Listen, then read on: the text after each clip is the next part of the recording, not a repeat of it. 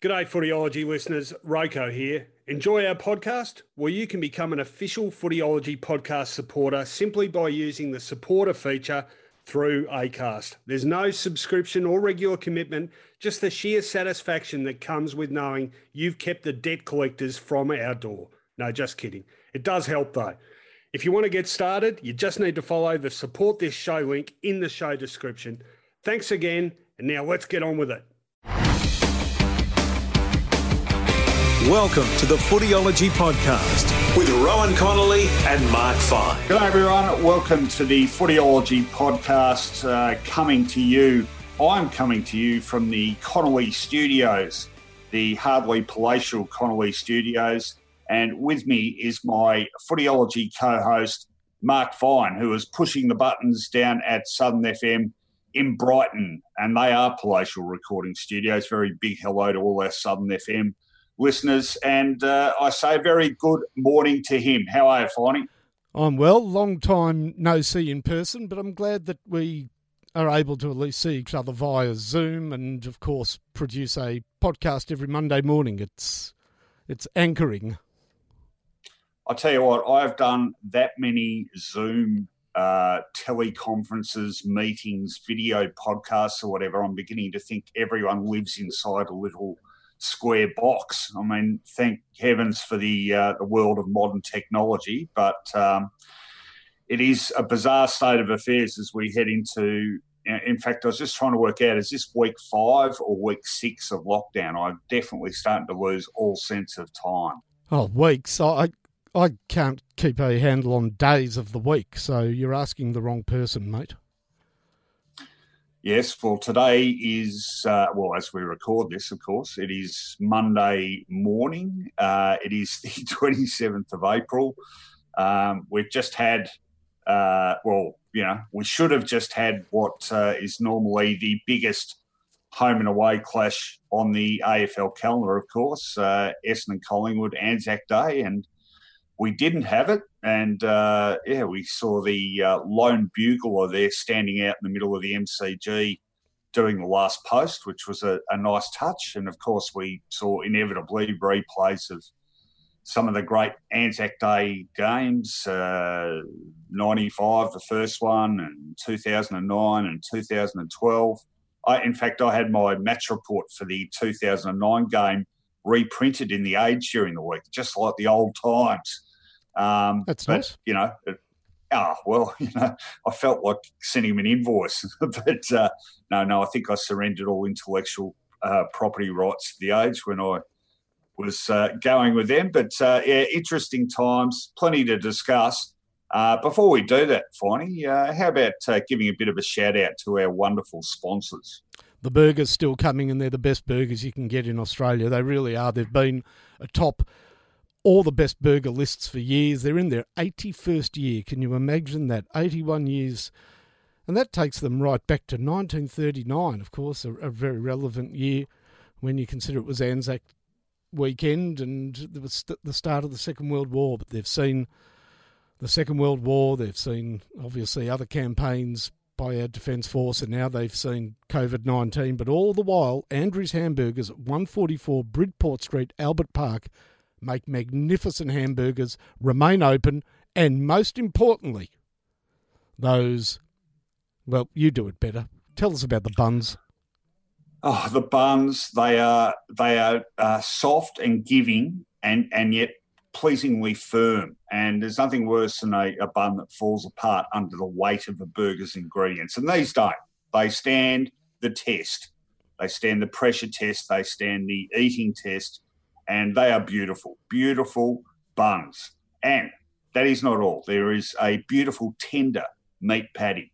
There is the addition of vegetable ingredients, all dripping with freshness. You can actually see the droplets of water, just enough, not to make it too wet, but just coming off as they are beating as they are added to the burger. And we're talking about the tomatoes, the lettuce, and then there's the variety of toppings. That additional toppings you can get. Look, it's not just a burger, Finey. This is a work of art at Andrew's Hamburgers, 144 Bridport Street, Albert Park. I'll tell you what, though, there's this weird thing with me. I don't know if it's some sort of Pavlovian response or whatever, but every time I go to Andrew's Hamburgers and bite into one of their delectable hamburgers, I can't help but think, you know what? I think it's time I renovated my house. And if you do, you go straight to West Point Properties, Nick Spartel's inner city rebuilds and builds. And look, the footy season's not far away, but I'm a little bit envious of two of our club captains, Pendlebury and Heppel, because they both currently are domiciled in magnificent West Point Properties builds by Nick Spartel. So staying at home for them is an absolute pleasure, and staying at home can be a pleasure for you with West Point Properties. Contact Nick Spartel's. Spot on. If you're going to be locked down, there is no finer abode in which you would desire to be locked down. All right, you mentioned the start of the footy season. That's one of a variety of topics we're about to get into. Let's do it now. On Footyology Newsfeed. All right, well, I'd be pushing it to say plenty to discuss on the news agenda, but there's one topic about which all football discussion revolves, and of course that is the scourge that is COVID-19. Of course, in a logistics sense, some important information about when we can expect not a restart, but an announcement about a restart. Just firstly, though, I saw finally an interesting interview with Richmond coach Damien Hardwick yesterday on Offsiders, the ABC Sunday morning sports program, and they interviewed a number of coaches. There was Dimmer, and there was Craig Bellamy, and there was Ange Postecoglou and Lisa Alexander. So it was a storied lineup of coaching talent from various codes. But Dimmer said, and I'm not trying to nail him for this, but he talked about the desire for certainty in planning about the restart of a season, and he was basically giving a pat on the back to the NRL for having given a planned resumption date, and said it was really difficult for the AFL because, quote, we haven't got the carrot, and as soon as you set a date, it makes things easier. Now, again, I stress, not really having a go at him, but it was just interesting to me because my feeling about the way the NRL has conducted themselves, in fact, I said this on the project the other night when they asked me, finally, didn't get on, but I said it. I think the NRL what happened? They rang me up to, I did one of these things. Actually, it was FaceTime about the restart and the NRL and the AFL, and I gave them, 5 minutes of my best material fighting, and it got boiled down into one pithy 10-second quote, which said very little. But we were talking about the restart. I just think the NRL was pretty irresponsible to get in ahead of the authorities and set a resumption date. And Peter V'landys has been very sort of confrontational about the whole thing. So, I think, and again, for the third time, I'm not having a go at Dimmer, but you can't expect the AFL to be announcing a resumption date when the state premier hasn't announced sort of where we're at. And I'm not having a go at him either, as some people are. Geez, there's so much wisdom after the event with this stuff. People are now saying, Victoria's gone too hard.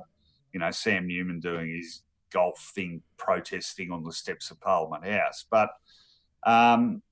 it would be great to have some certainty in a resumption date. But what is the point of nominating a date if it hasn't been approved or, ticked off by both the health authorities and the government? Yeah, you're spot on.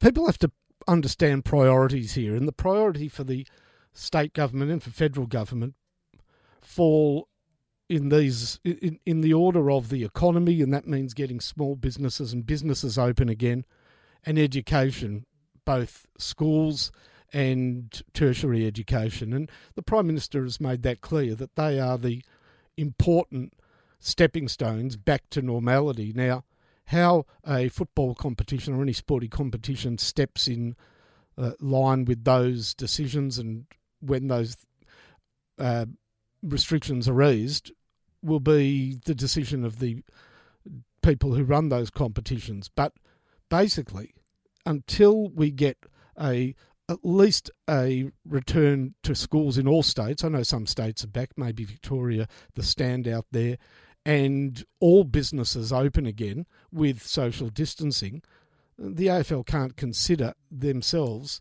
to be in a position to name a starting date because, of course, they are also reliant on the fact that social distancing in a game of football will be overlooked.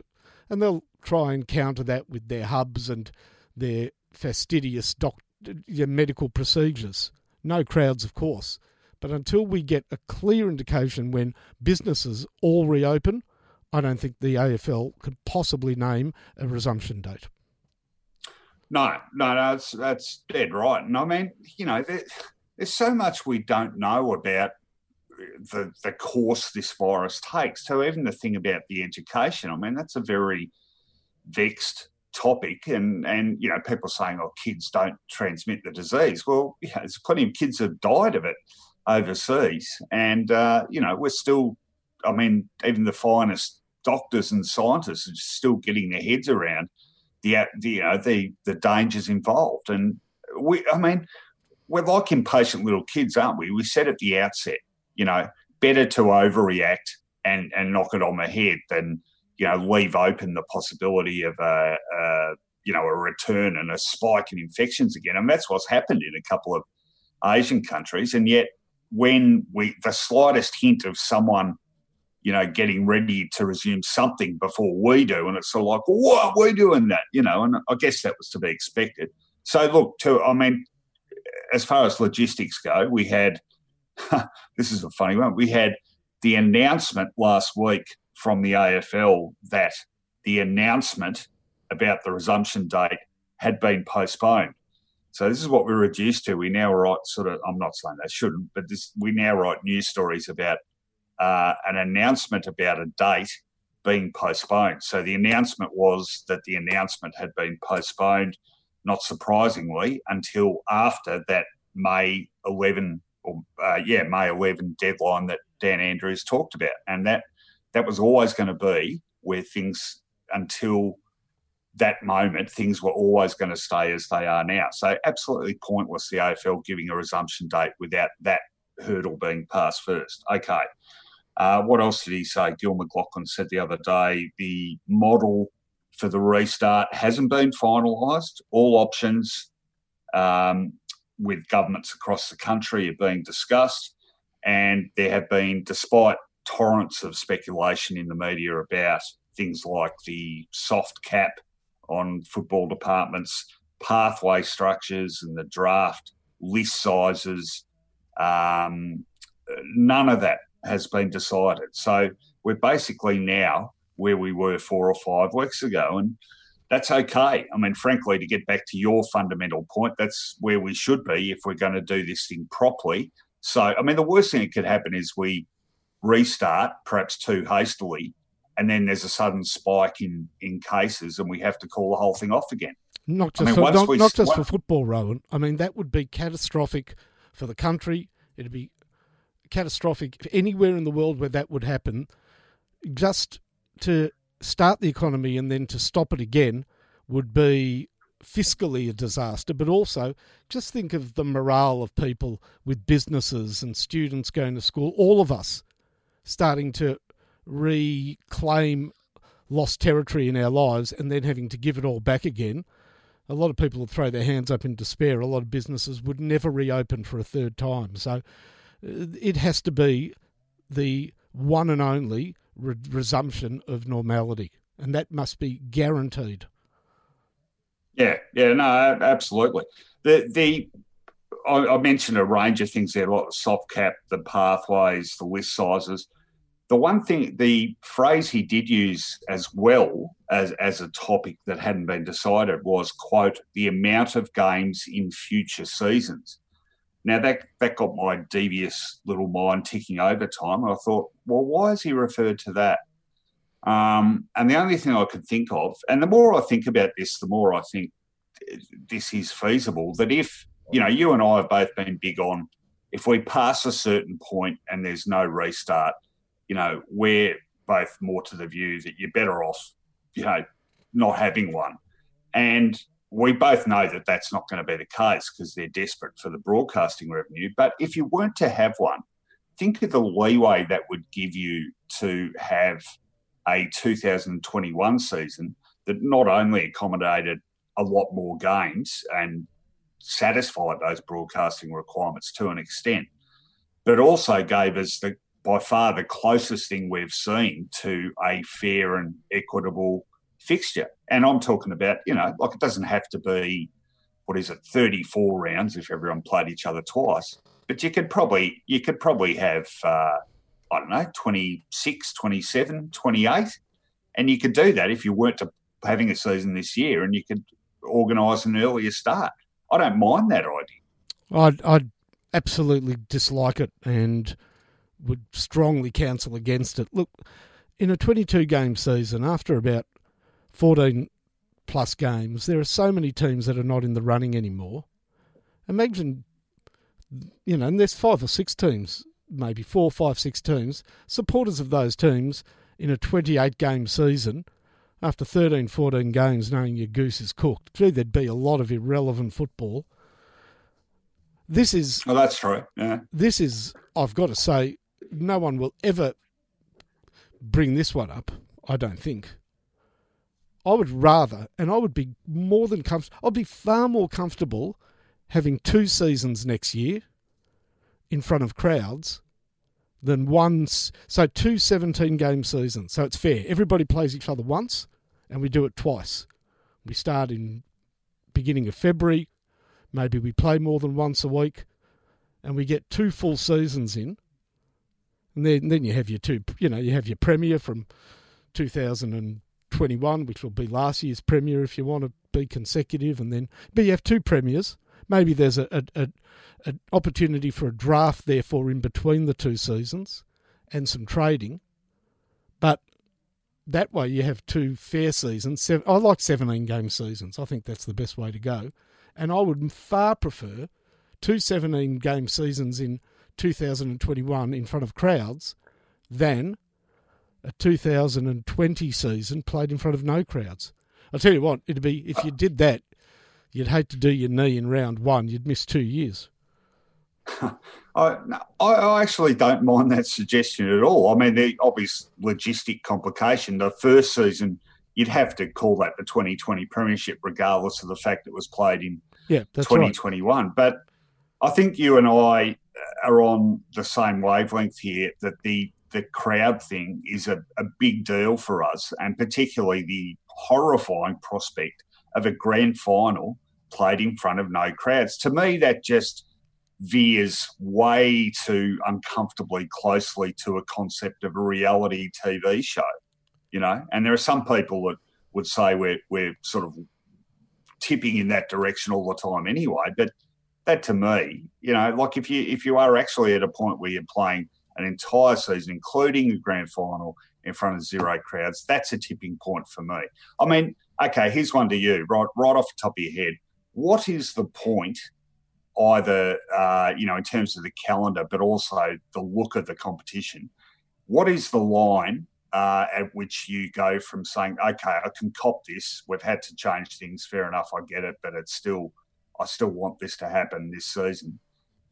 What's the tipping point for you? How much can you tolerate before you go, no, I'd rather we didn't have a season? Yeah, a full season without fans, we've just completely lost perspective if we play the season home and away, then finals and a grand final in front of no fans, empty houses. Because, look, we know only too well the tail wags the dog here, that the TV broadcasters have, because of the money they pay, wield huge amounts of influence. I was staggered with Channel 9's attitude to the NRL, wagging their fingers at them and probably precipitating, or certainly hastening, the resignation of Todd Greenberg.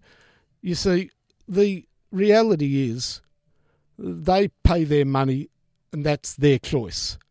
From that point on, they should not have any more rights than what they have negotiated, which Channel 9 wanted, in terms of the NRL, they were asking for things that they failed to negotiate for. Well, boo-hoo to you.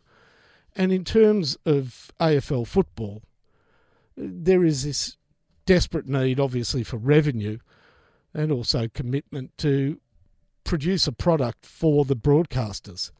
Okay, it brings money into the game.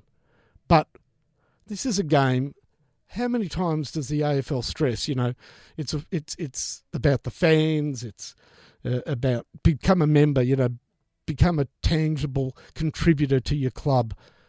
And we know that really football, any sport, is at the highest level lifted to greater heights with great crowds. It's interesting. I heard Matt Ryan, the Brighton goalkeeper playing in the EPL, talking about resumption of the EPL without crowds. And he said it'll be a huge challenge. And he was very honest about it.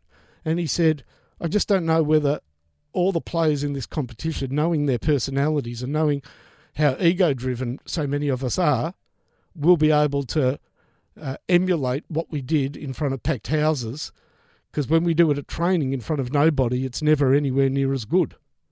So it was a fairly frank assessment.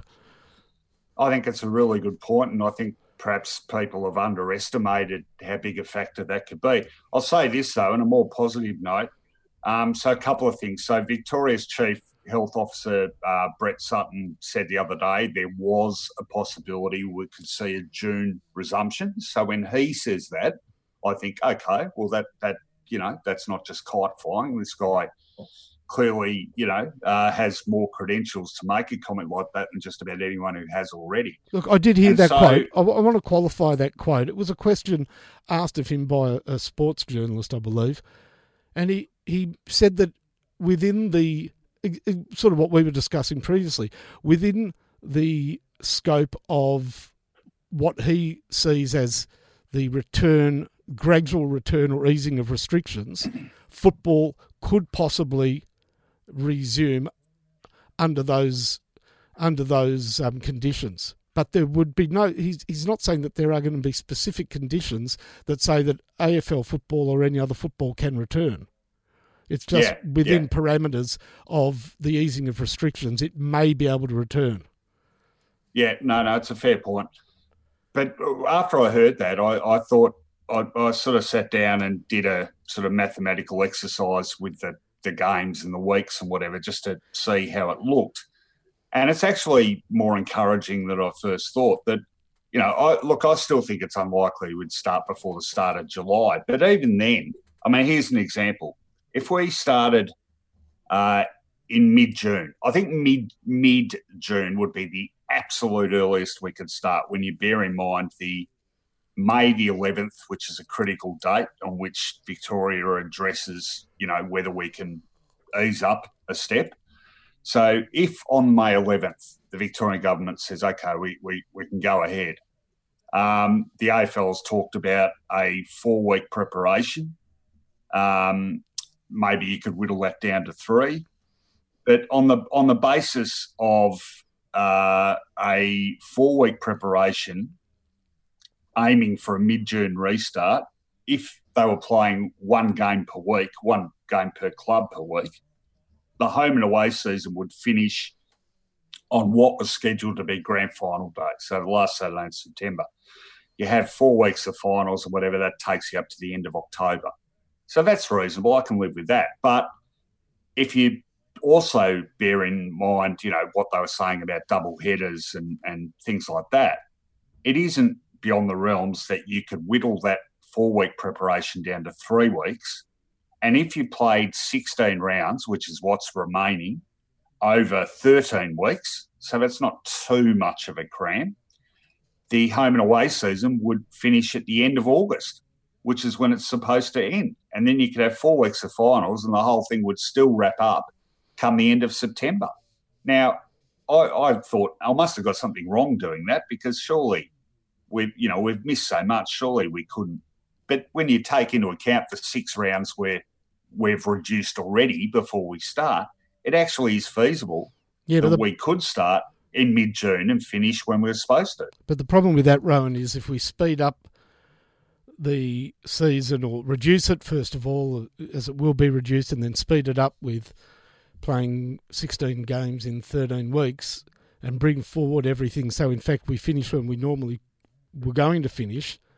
That makes it almost impossible that we'll see crowds this season. We're not going to see crowds of people allowed to gather in September. I just don't think that's possible. I think, we need the extra time to have a grand final in front of a crowd. So it's a devil in the deep blue sea. Hang on. Well, I want to pick you up on that. Not pick you up, but have you heard any reference at all from anyone to a potential date where, crowds, large gatherings of crowds might be all right? Okay, I heard Greg Hunt, the federal health minister, speaking yesterday, and tried to sell the tracking on the app. Yep. Are you subscribing? Are you going to join up? Well, I haven't yet, but look, I don't get as riled about the sort of civil privacy. Liberties. Yeah, well, mate, I've like a lot of people, I've committed so much private information to the vast resources of the internet that I figure there's not a lot they don't already know about me. So I'm not that fussed about it. I didn't like Greg Hunt's assurances yesterday, actually, when I listened to him. He made it very clear that under no circumstances, like legally, it will be impossible to use any evidence gathered from this tracking in a court of law. The police will have no access to it. He made assurances of that. There'll be no storage of this information. And the government, both federal and state, local governments, have absolutely no access to it.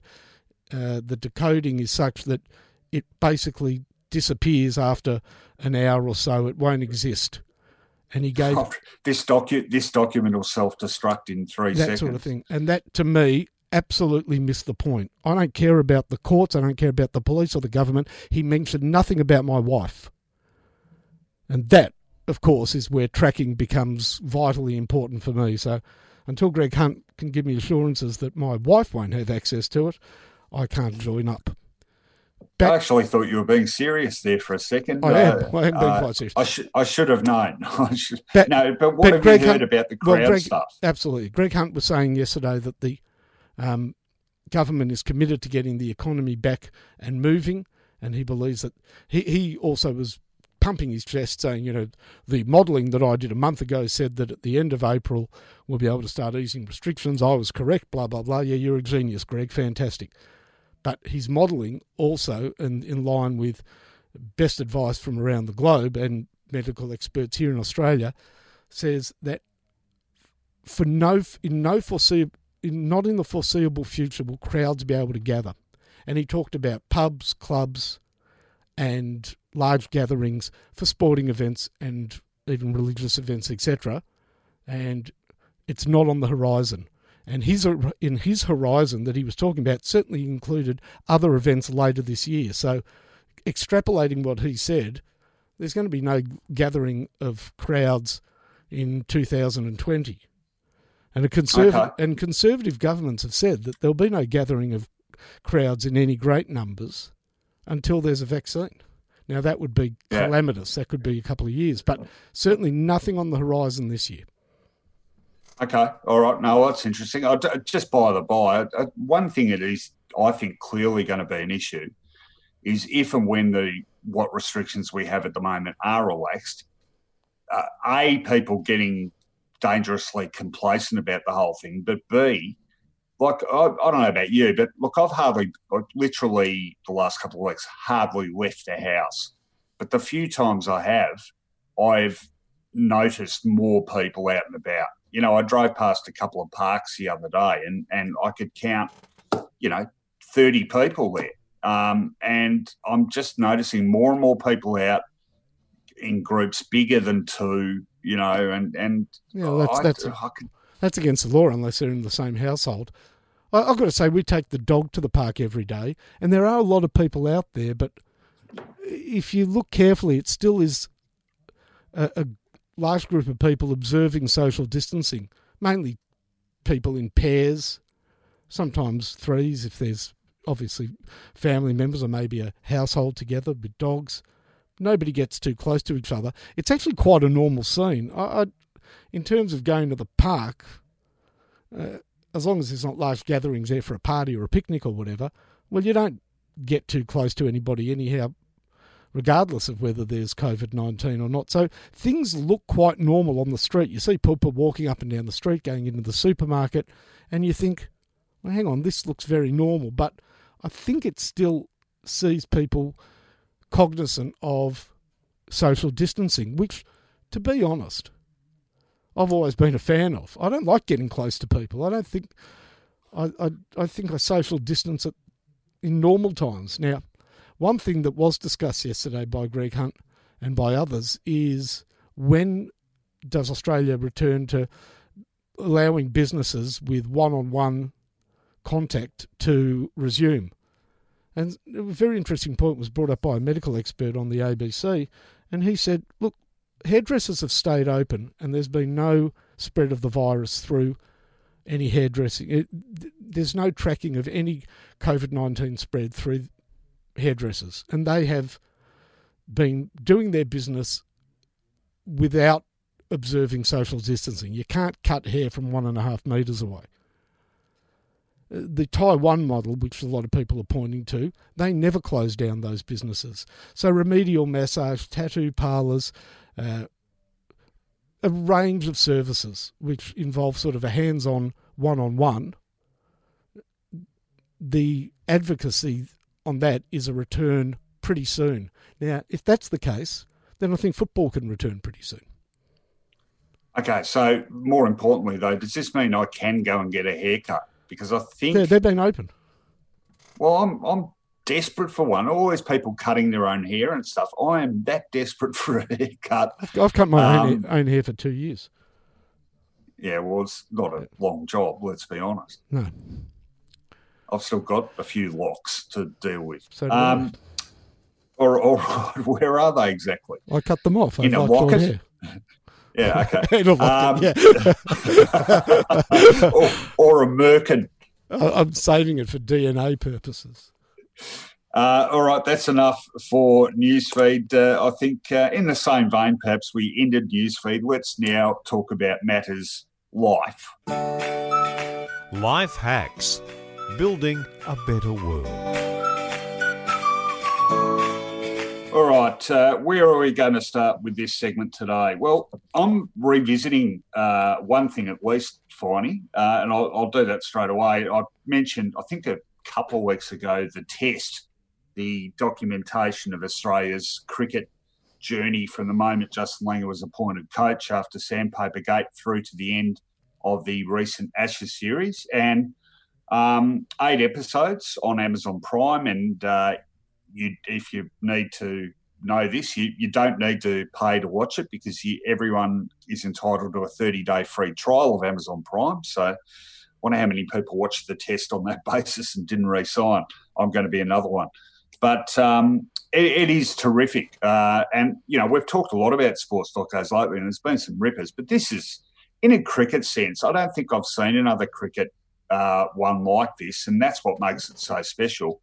And, you know, yes, it's done with the full acquiescence of the team and everything, but there's some really confronting stuff in it. And I finally got around to watching the last episode a couple of nights ago, and it's been difficult, actually, because I've had internet issues, like with our, you know, it's just been shocking, the loading speeds and stuff, and our speed's normally not bad. So a lot of people are struggling with that too. But it relaxed enough for me to be able to watch it. Geez, and I knew the last episode would be good because obviously it talks about the Headingley disaster and then the securing of the Ashes at Old Trafford the next test. But it's so good, particularly the dressing room stuff, the fly on the wall stuff. And in the final episode, particularly confronting footage of, so you see the Headingley disaster, and you even just watching in the rooms immediately after how shattered they are.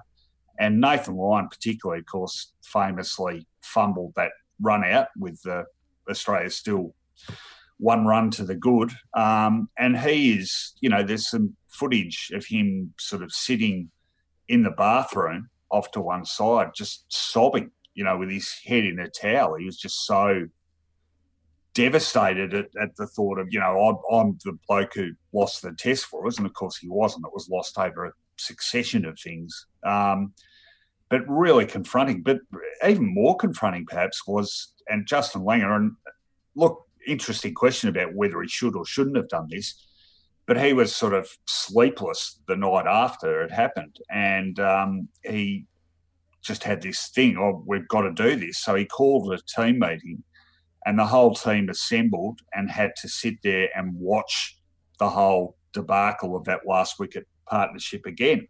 And they went through it, and they talked about Tim Payne not bringing the field up for the last ball to Stokes so they could keep Leach on strike. And that was confronting for him. And you could see him practically tearing up at one point, where he sort of realises himself that his captaincy in that moment was deficient. And they get to the run out again. You see Lyon sort of bury his head in his hands. And, it was so raw and uncomfortable to watch. But I had a couple of people on Twitter say to me, was that the right thing to do? And perhaps modern age sort of thinking would be, it's a bit sort of heavy-handed. But in retrospect, I think it probably was the right thing to do. It enabled them to really sort of confront the demons rather than letting them fester and emerge to the surface again in a similar situation. So, yeah, look, it's a wonderful series. And if you haven't seen it and you have any interest in cricket whatsoever, make sure you watch it. It's terrific. I'll tell you what, if Tim Payne was a bit emotional about not bringing the field up, he would have been a blubbering mess when they replayed his decision to go to the third umpire for that ridiculous down leg side LB or whatever it was, and then not have the facility for the last one. Yeah, that was part of it. Oh, but I tell you what, no one comes out of this more impressively than Tim Payne. He is a really, really impressive guy. Yeah. All right, you're up. Okay, I tipped this. Now, when we spoke about all world sport really grinding to a stop and no live sport on TV, we didn't factor in racing here in Australia that's carried on and done so quite successfully. But I said, darts can be played because you don't need to be in the same room to play darts, and what happens on the board is not dependent on what your opponent does. It's not like a game of billiards, or it's not like any other sport really, or most sports, where competitors need to compete against each other. No, in darts you just need two dartboards, and we now have live darts every day from England with the PDC home dart competition, and some of the best players in the world in groups of 4. They play every day, 3-hour TV. It's on very early in the morning on one of the Fox Sports channels, but it's replayed later on in the day. And it's interesting because they set up dartboards in their own house and they do their own scoring, but there's a commentator, and this is all on one screen. So you see the two dartboards. You don't see the person throwing. You see the two dartboards, you see where the darts land, and then there's a little window with the commentator in between. He does a bit of commentary, some interviewing. The scores are up on the screen as they normally are. Players on an honour system to give the right scores, but they do, and anything that's close, they sort of show where the dart went in and don't take the dart out without making it quite clear that it's gone in where they suggested. And it's been very competitive and quite watchable. So well done, darts. Oh, nice. When you mentioned the commentator, I immediately, for some reason, thought of whispering Ted Lowe. But then darts commentators don't whisper, do they? They're pretty throaty in there. Oh, yeah. Although they do that in front of crowds, don't they? It'd be hard for them to be as animated, I would have thought. Well, the commentator, the person that reads out the scores is not the commentator. The most famous commentator is the late Sid Waddell, a big Geordie from Newcastle. And you know what? Can I do mine second? Because it follows on from what I'll go next with my second one. Hang on. No, I just wanted to say quickly. Surely there is a darts competition in England called the Old Dart. There should be, shouldn't there? All the big competitions are quite, I think, sort of scurrilously named after all the other sports as big competitions. So there's the Grand Slam of darts, Darts Masters, Darts World Match Play, Darts Champions League, Darts Premier League. Not exactly original. Darts X?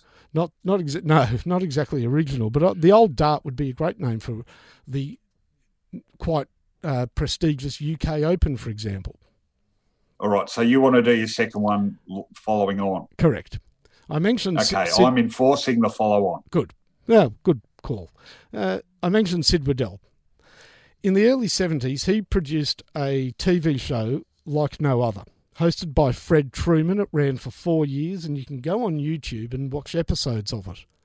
And I suggest if anybody wants to watch an episode, and I suggest you do, because you won't believe what you're about to see, if you type in Indoor League TV, about the fourth or fifth choice that comes up is Champions Edition. It goes for 26 minutes.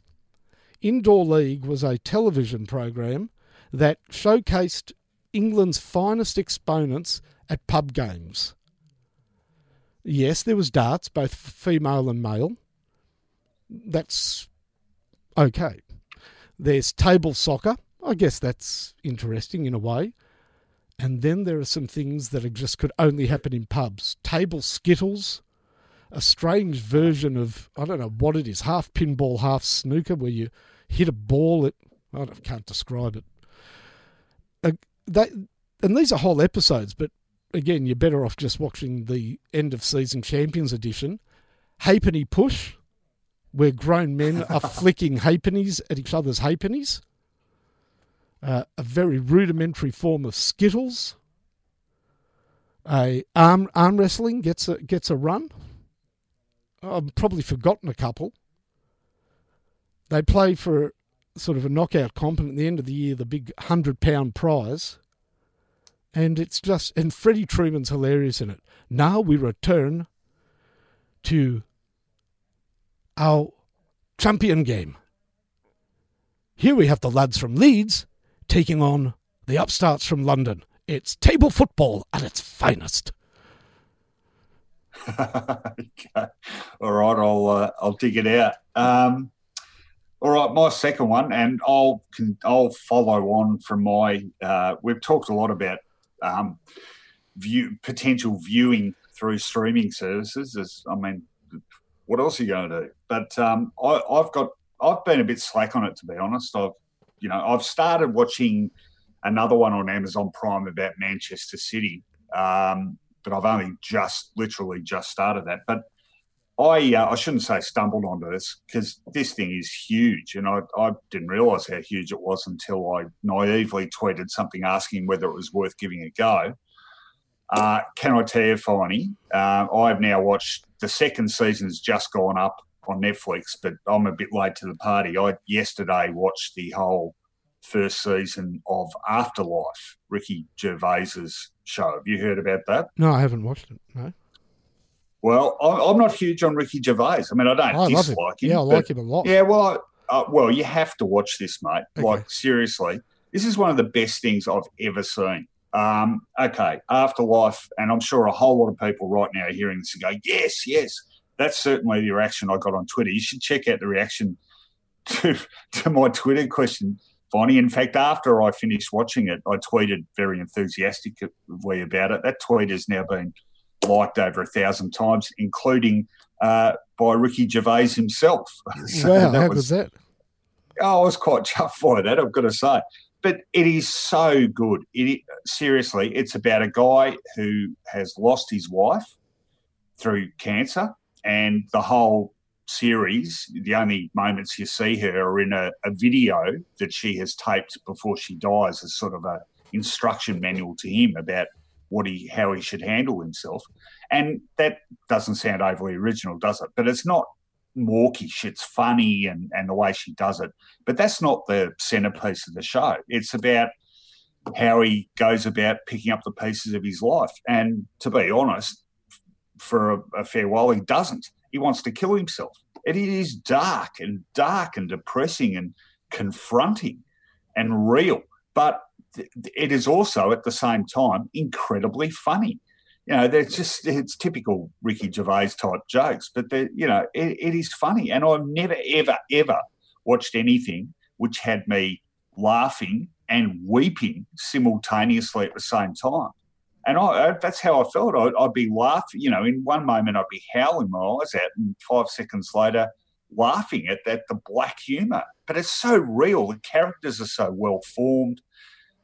He works for a local newspaper, and there's a few oddball characters. But for instance, he goes and visits his wife's grave, and he meets an elderly woman who's grieving her husband, and is there at the same time, same day, and they strike up a friendship, and it's a beautiful relationship, and ditto a number of other relationships on the show. And it affected me so deeply. And people said, "Oh, have the tissues ready." Well, I needed a Kleenex factory because I was just howling, but not just in a relentlessly sad way. It's so uplifting as well. It really sort of, I guess, affirms your fundamental faith in human nature. These are good people. They're good, warm-hearted people, and the characters are beautifully drawn, and he gives an amazing, sensitive performance as his character, Tony. And I've just started watching season 2, which is up there. But I'm telling you, Finey, it is seriously one of the best things I've ever watched. And I didn't know Ricky Gervais had that big a range as an actor or a writer or a director. It is brilliant stuff, absolutely brilliant. And I'm so glad I watched it. It's one of the best things I've ever seen. Afterlife. High praise indeed. Wow. Okay. Well done. All right, I want to finish on a pretty sombre note, and I'm sure I speak on behalf of both of us, but what happened last week on the Eastern Freeway was beyond comprehension, and the loss of life for 4 Victorian police officers hits home for all of us. I'm sure we can all appreciate the job that the police do on our roads. The danger involved there is obvious, and I don't think that there's a decent-hearted Victorian who wasn't absolutely horrified when first they heard about what happened, and then the callous way in which the accused driving the Porsche behaved, that a sense of, not rendering assistance. And anyhow, the whole thing is horrifying, and it'll play itself out in court, but I'm sure we both speak as one voice here in standing alongside our brothers and sisters in blue.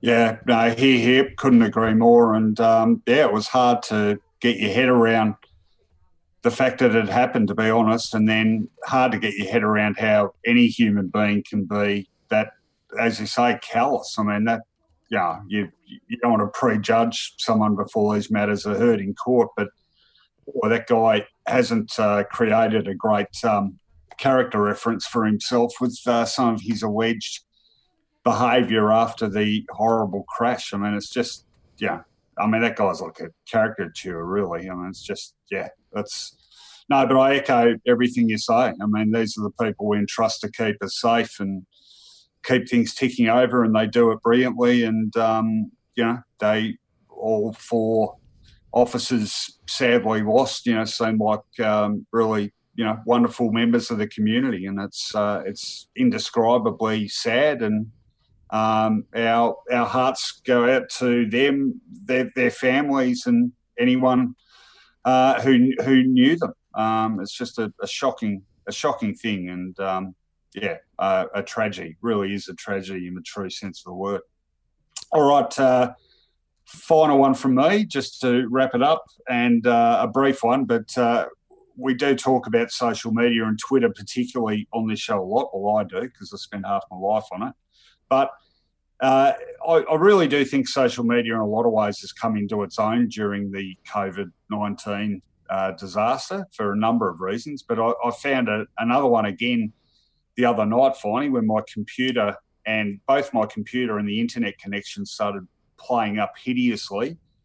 And I thought, what am I going to do here? And I was just desperate. So I put out a bit of a APB on Twitter, and I was absolutely inundated with genuine offers of help and advice, and so much advice. I now feel like I'm a qualified computer technician. But one guy in particular, and I should have made a note of his name to thank him, but he basically stayed online helping me, talking me through some attempts at solutions for a good hour. And in the end, I managed to get the thing running a lot better. I cleaned out the hard drive and did a couple of things to speed up the connection. And, it was fantastic. But that many offers of help, genuine offers of help, I was quite moved by that. So thank you. And also, again, last night, I mentioned Afterlife before, but I put out a thing saying, look, I'm thinking of watching this. Quick straw poll. What do you reckon?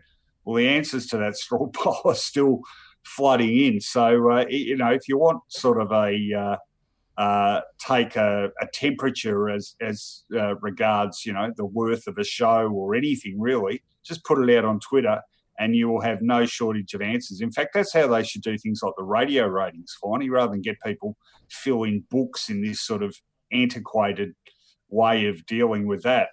Just put it out on Twitter because people will answer in droves and answer very promptly. So a wonderful poll-taking service there supplied by Twitter, and I'm very grateful for people's assistance of me the other evening. Okay, I'm done. Are you done? I am. Good to hear the positives outweighing the negatives, as they really do in actuality for social media. I'm done. All right. I think it's time we took a trip back in time. Let's do it.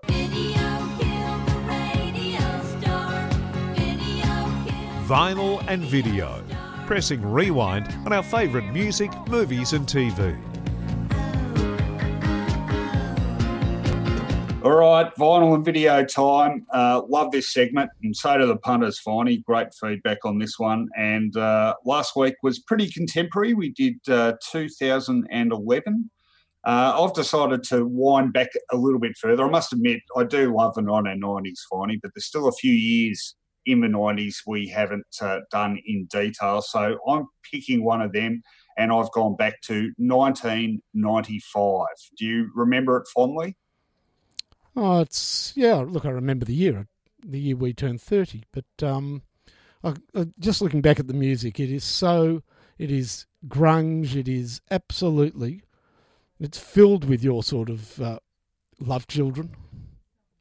Yeah, true. Look, grunge was probably in its death throes as a sort of popular movement by then, but it did sort of pave the way for some interesting tangents, and one of them I'll refer to in a minute. But big year, you're right. Some of my favourite music came out in 95, and just a quick roll call of some of them. One of my very favourite bands, The Mark of Cain, brought out Ill at Ease. Foo Fighters had their self-titled debut album, and in fact that was Dave Grohl playing absolutely every instrument on the album, and that is still their best record for mine, and that was a ripper. Faith No More, another favourite band of mine, brought out King for a Day, Fool for a Lifetime. Great album. Alice in Chains, self-titled. More popularly, we had Oasis brought out What's the Story, Morning Glory, which was massive. Radiohead brought out The Bends, and Silverchair, that pack of, 15-year-olds from Lismore, I think, brought out Frog Stomp, their debut, and were discovered. But my album, Finey, is one that very few people, I'm confident, will have heard of, certainly the band. Now, this is a New York band. I guess the genre would be defined as hardcore. Their name was Orange 9mm.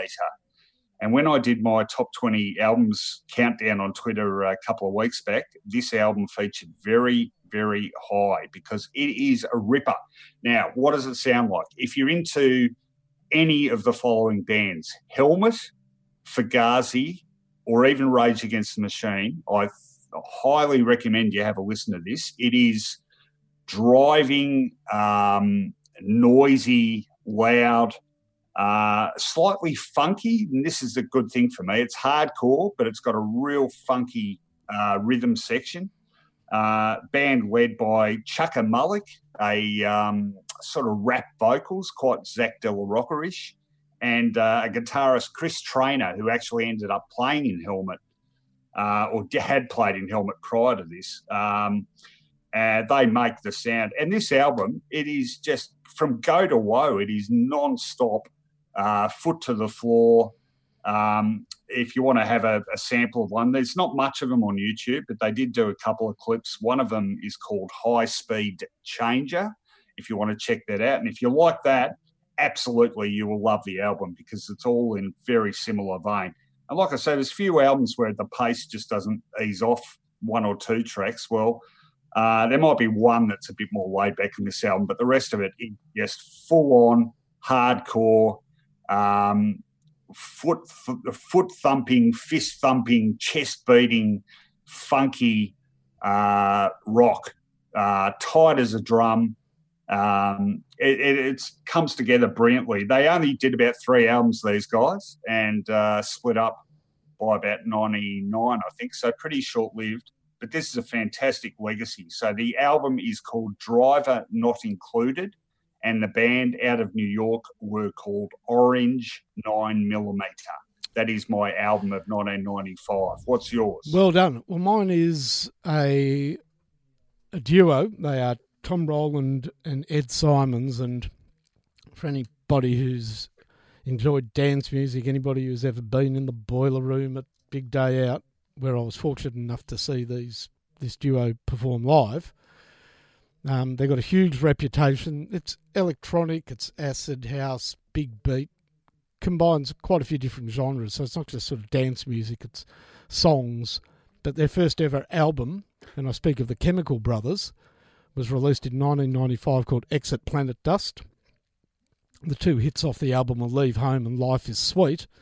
And whilst they hadn't necessarily hit their stride in terms of real strong electronic dance music that would appear later on, songs like Africa and Hey Boy, Hey Girl, I don't know whether you're familiar with the Chemical Brothers, but I think... Well, I've got to ask, was Africa wasn't a cover of Toto, surely? No.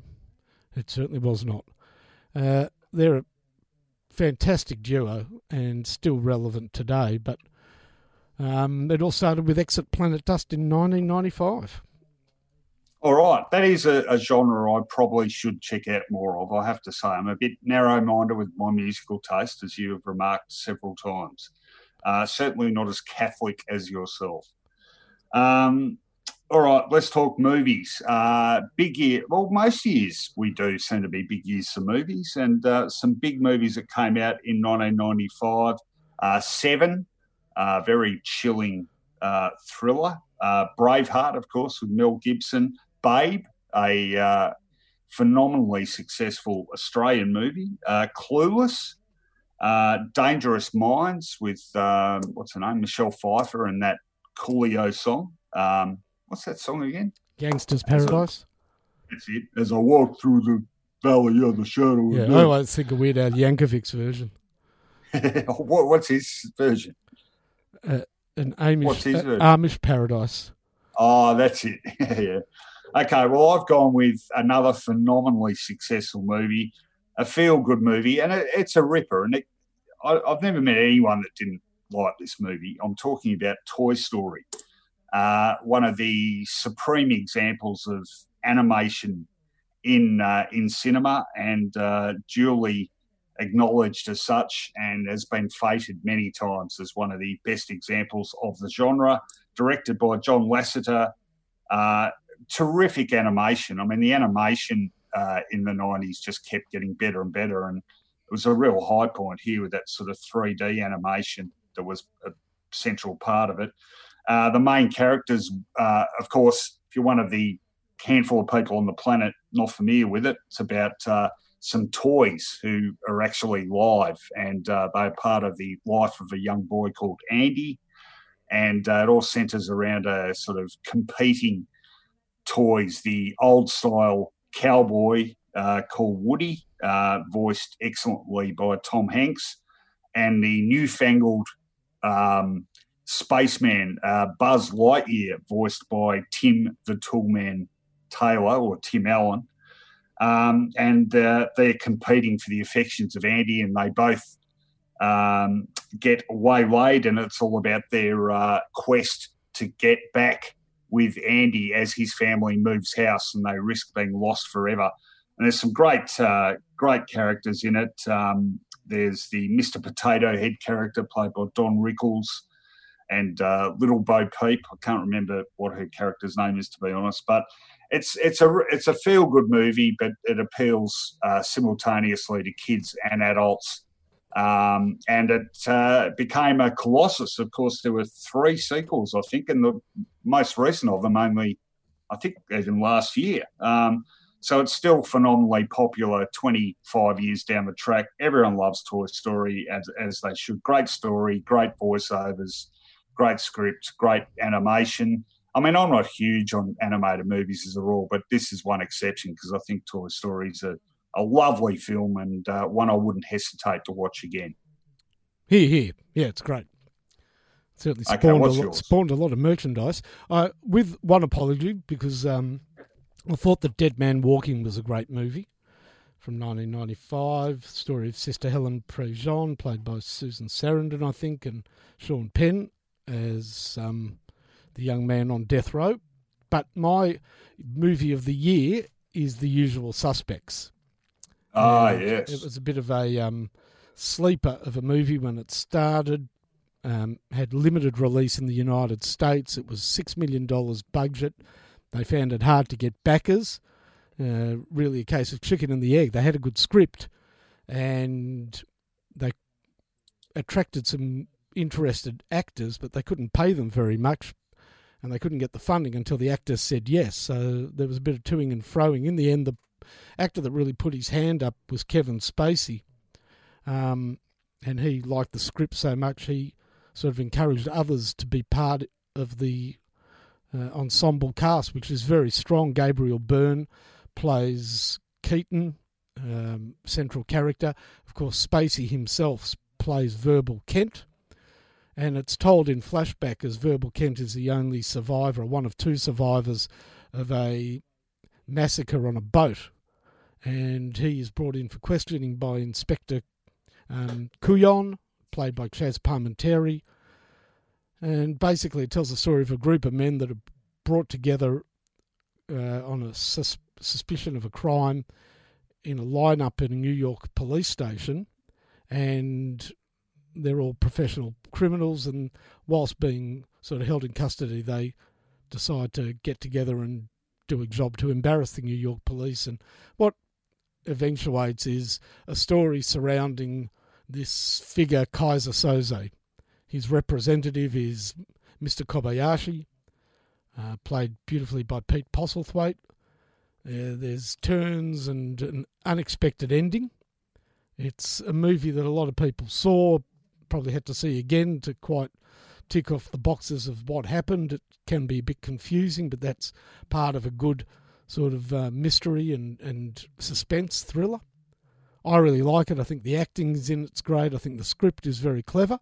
Not everybody loves it. It's not universally critically acclaimed, but it won a lot of awards, and Kevin Spacey won the Academy Award for Best Supporting Actor for his role in the movie. So it certainly hit the heights at some points, and I think it stands a test of time, The Usual Suspects. Good shot. I'll tell you, I was just thinking, I remember that I really, really enjoyed it, but I really have trouble recalling it. And unfortunately, and this happens to me with a lot of modern day movies, I get it mixed up with Seven. Now, Seven had Brad Pitt, didn't it? Correct. Yeah. I don't know why I get it mixed up. I mean, they're not, are they similar movies in any way? No, not really. Okay, well, it could be a comment on where my head is at or was at in 1995. All right, TV. Now, this is a bit of a struggle for me, I must admit. In the end, I've gone with a show which probably wasn't one of the bigger successes for this production house. And what production house, you ask? Well, Working Dog, the people that brought you The Late Show and have done a number of phenomenally successful movies and TV shows subsequently. This one came and went pretty quickly, but I didn't mind it. And I'm talking about Funky Squad, which was a pretty obvious piss take of Mod Squad and a collection of early 70s American police dramas. And I actually only went for 7 episodes between April and June in '95, but it was, as they suggest, they were funky. They were dressed in typical 70s attire, and the characters, I had to remind myself of the characters, but there was sticks. And actually, this was good. The characters, even the actors, in inverted commas, playing the characters, even had nom de plumes as well. So Sticks was played by Joey Alvarez, who was really Santo Chilaro. Grant, played by Blair Steele, otherwise known as Tim Ferguson, who popped in to lend his weight to this project. Poncho was Harvey Zvarilla Jr., Tommy Gleisner. Cassie Verity Svensson Hart was actually Jane Kennedy. And the chief, Baldwin Scott, was played by Barry Friedlander. And it was pretty typical police show fare. You know, they caught crims and, had car chases and all that sort of stuff, but never, ever letting that get in the way of their slavish devotion to the style of the early 70s, which meant lots of pink, purple, orange, lots of flares, lots of long hair and sideburns and mutton chops and moustaches. And that really made the show. And it was pretty lightweight, but I remember I enjoyed it at least. And in fact, I may even revisit it soon because I don't think I've seen it since it was on. So Funky Squad, another early project from Working Dog and the Late Show group. And they don't usually get it wrong. So worth having a look at if you haven't seen it. Okay, my TV show is one that debuted in Australia in 1995. And I'd mentioned it previously because I've done the Gary Shandling show, but Gary Shandling, the actor, hit the heights with the Larry Sanders Show, which was a satire comedy. Larry Sanders, late-night TV host, full of the ego and paranoia and foibles one would associate with such a position, played by Gary Shandling. The other two main actors, Jeffrey Tambor, playing his offsider, playing his Hey Now Man, Hank Kingsley, and his producer, brilliantly, a character called Arthur, brilliantly played by Rip Torn. The TV series strength lies in the list of actors and actresses who appeared on the program as guests of Larry Sanders on his program as themselves, and really interacted brilliantly with Larry. And I'll give you just a run through quickly some of the people who appeared on the show. Jason Alexander, Tim Allen, Alec Baldwin, Roseanne Barr, Warren Beatty, Drew Barrymore, the group Beck, James Belushi. Let's have a look. Dr. Joyce Brothers was fantastic. Jim Carrey was on the program, Chevy Chase, Elvis Costello, Billy Crystal. It's a great list. Danny DeVito, Peter Falk, Sally Field, Bridget Fonda, Al Franken, who's a great comedian, Jeff Goldblum. On and on it goes. Chris Isaac was on it. Wow. Jerry Seinfeld was on it. Sugar Ray Leonard, David Letterman appeared on it. Barry Levinson, the great writer. A number of famous bands appeared on the program as well. Adam Sandler was on the program. Richard Simmons, a hilarious episode. William Shatner, Howard Stern, Jerry Stiller, Ben Stiller, and a great episode with the Wu-Tang Clan when Hank Kingsley, tried to be super cool with the Wu-Tang Clan. He just found him to be the greatest, dickwad of all time. But a great program, and it's hard to get hold of. It's not played, I think, in Australia on any of the programs in syndication, so you don't see it on Foxtel on any of their state channels or whatever. But if you can get hold of the Larry Sanders Show, it's an absolute ripper.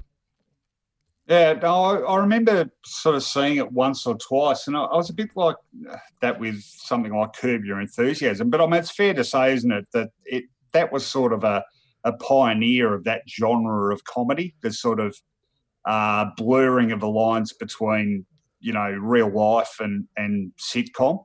Spot on. That's exactly what it was.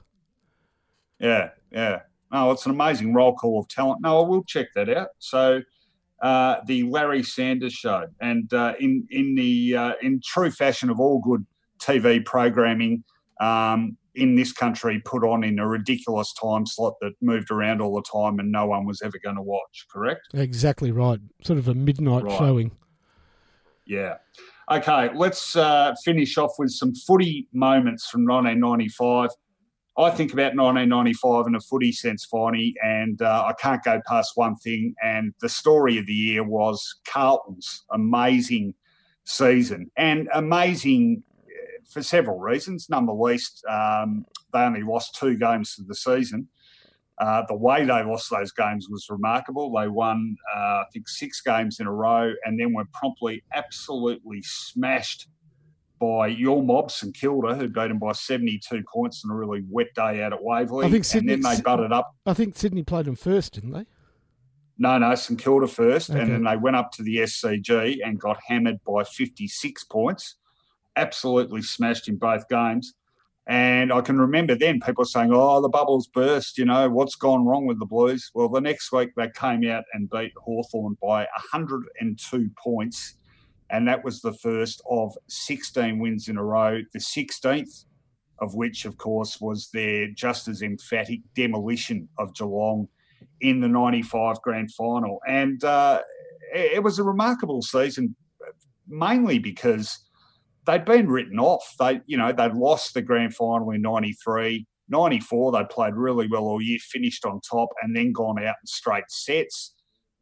Losing, the second semi to Geelong and being beaten by Melbourne first and then Geelong. And they were quite an old side. They had 6 guys over the age of 30. Their average, I looked it up, the average age of their grand final side was 26 years and 281 days. That is really old in footy terms for a premiership team. And all the stars just played out of their skins. Kernahan, Williams, Bradley, Madden, all those stars had fantastic seasons. And they had a couple of important cameos from guys who like, for instance, Brad Pearce, who had a fantastic season, would never really recapture that form, but was really important to them. Matt Clappe, who'd come across from West Coast, he was a terrific player for them. They had a couple of youngsters in Scott Camporeale, who was outstanding for them in his first year. Adrian Whitehead, who actually I've been conversing with Adrian Whitehead on Twitter lately, so good to see him still around the traps. And he had a really good season. Of course, his career was basically taken away with disastrous foot injuries, but just a whole succession of players who played the season. Wasn't Brett Ratton a star in 95? Yeah, well, that was probably his emergence, I guess. I mean, he'd been pretty much a sort of lockdown defender but prior to that, but really sort of emerged into his own. They just played wonderful footy, and the only scare they had in the end on the way to the flag was that first final against Brisbane, where they really had to battle to win the game, but got over the line in the end, and then absolutely blew North Melbourne away in a preliminary final by 10 goals and then blew Geelong away in a grand final that was supposed to be close. They dominated the year and very rightfully walked away with what ended up being their most recent premiership. So that's my footy memory. That's a good one, because mine's an absolute nightmare. Okay. Now, I've seen some terrible thrashings as a St Kilda supporter. You'd appreciate that, wouldn't you? I would. But I always say... I've been present at a few of them. But I always say on sort of adjusted... On adjustment, the worst performance ever by St Kilda happened in 1995.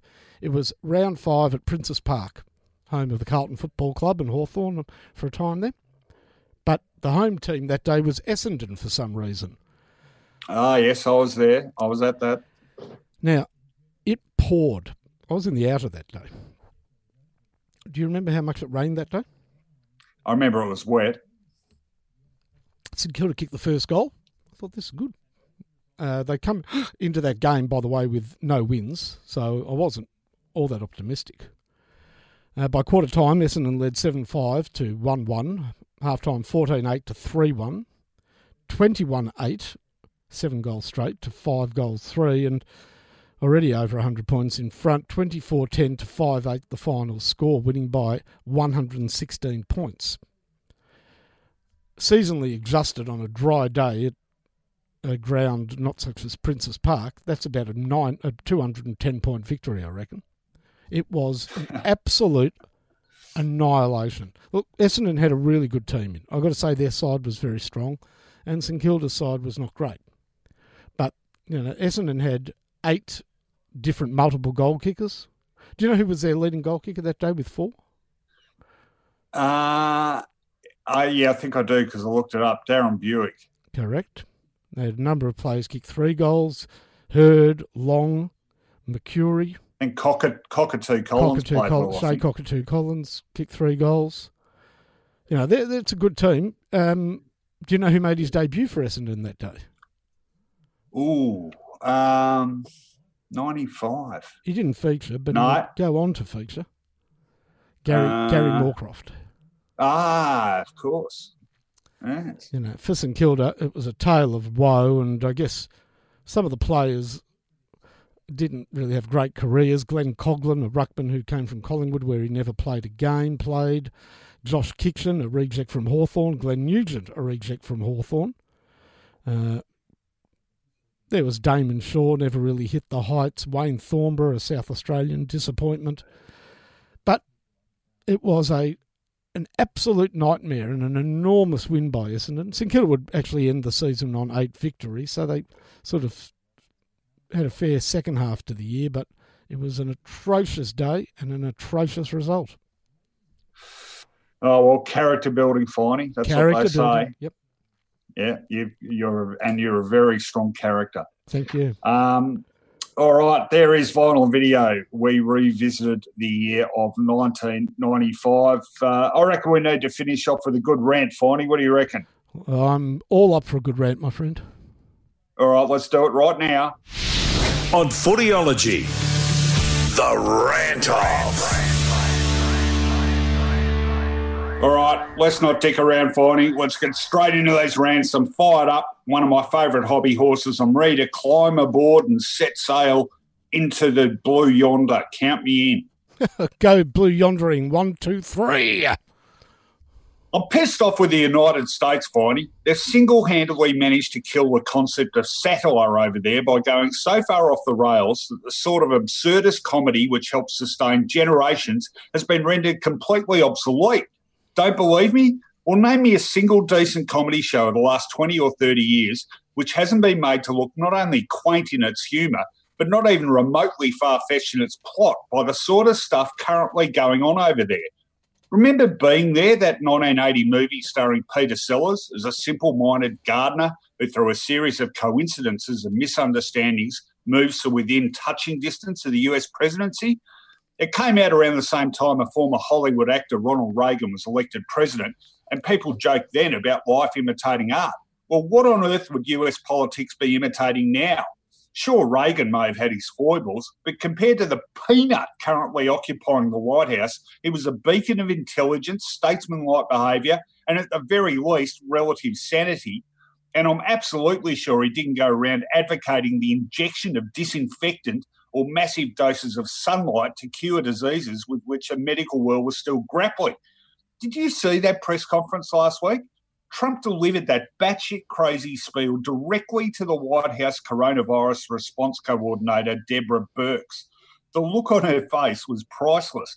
All you needed was to add the Curb Your Enthusiasm theme music, and Larry David had a whole new episode in the can.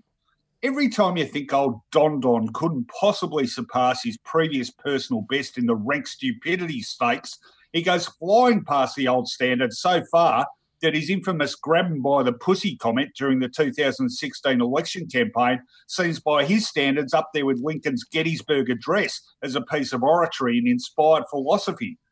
You know that old phrase, you couldn't write this stuff. Like, you seriously can't. Ask the creators of Veep, who season by season had to keep dialing up the outrageousness simply so they weren't offering a watered-down version of what was actually going on in Washington.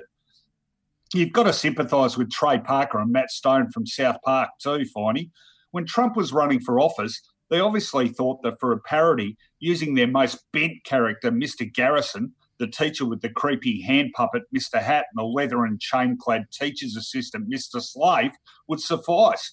Well, I don't know about you, parents of the US of A, but I'd feel a lot more confident having my kids led by a guy who gets his helper to anally insert the school gerbil in front of his class than I would the orange nutbag dictating the direction of an entire country. And way funnier than any satire is also watching a catalogue of conservative political commentators tying themselves in knots, trying desperately to maintain their support of Trump, even here in Australia. Just the other night, that bastion of rational thought, Chris Kenny on Sky News, was saying Trump's disinfectant brainwave was, quote, certainly worth a look. Yeah, good one, Chris. About as worthy of a look as your TV show, which is about due to change frequencies to the Comedy Channel. Seriously, Finey, satire is dead. Trump and the US have killed it, which, given the sort of death toll the US is racking up due to their president's ham-fisted response to COVID-19 and the sight of bands of camouflage-clad machine-gun toting protesters against social distancing currently roaming American cities, might at least make a pleasant change from them killing each other. Wow, well, yeah, certainly raised a few eyebrows, his disinfectant comment, and then his follow-up the next day, which was, I was being sarcastic. I was testing the reporters here. No, you weren't. Yeah, you were just being yourself. And then he said to one of them the second day, well, I was looking at you, and he said, I wasn't here. He's a peanut. And you know now he's said that he's not doing his daily COVID updates anymore. Oh, the ratings have dropped, have they? No, he's been told obviously by advisors, let's cut the possibilities for foot and mouth down to weekly rather than daily. Yeah. All right. Okay. Are you ready? I am ready. All right. 3, 2, 1, rant. Now, from the outset, let me make it very clear that there'll be no sentimentality for the coronavirus that has claimed so many lives around the globe and, of course, now on 3 million cases and still growing. We will look back at this time of the pandemic with great sadness and great regret at some of the missteps.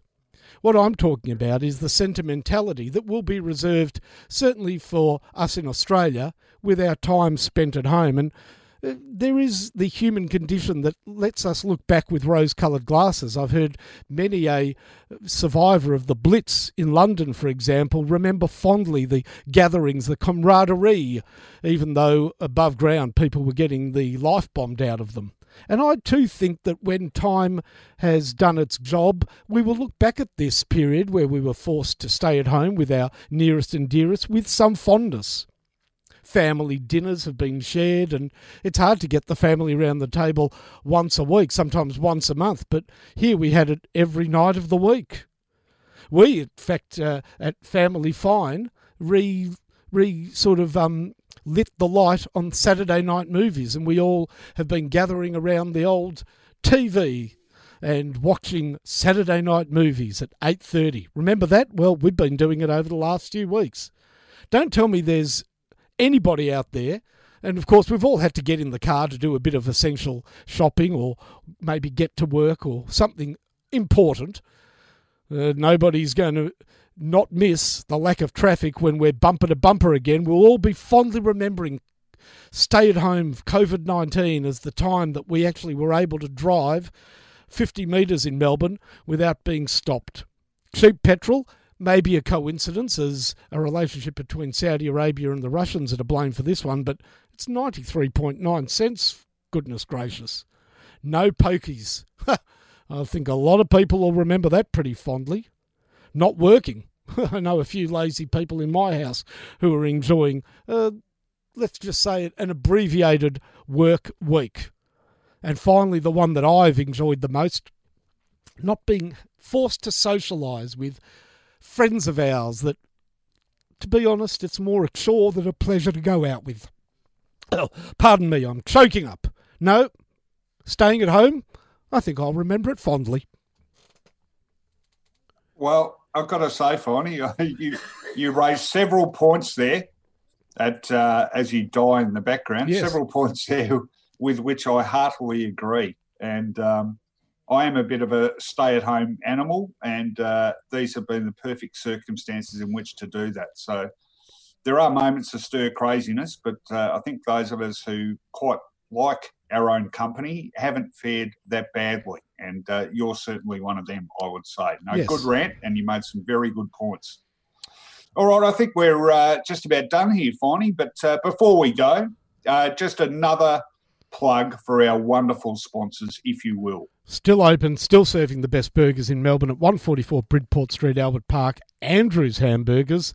And if you need a rebuild or a refurb on your house, think West Point Properties, Nick Spartels. He's the man to call. Wonderful sponsors both, and wonderful sponsors are all you out there, our faithful Footyology listeners. We really appreciate your support. Keep spreading the gospel if you can, because we're loving bringing the show to you even in these difficult times. So stay safe, stay well, everyone. Wash your hands. Keep the social distancing up until we're told otherwise. Download the app too, by the way. I think you probably should. I'm about to do it myself. And we'll check in with you once again this time next week. See you later.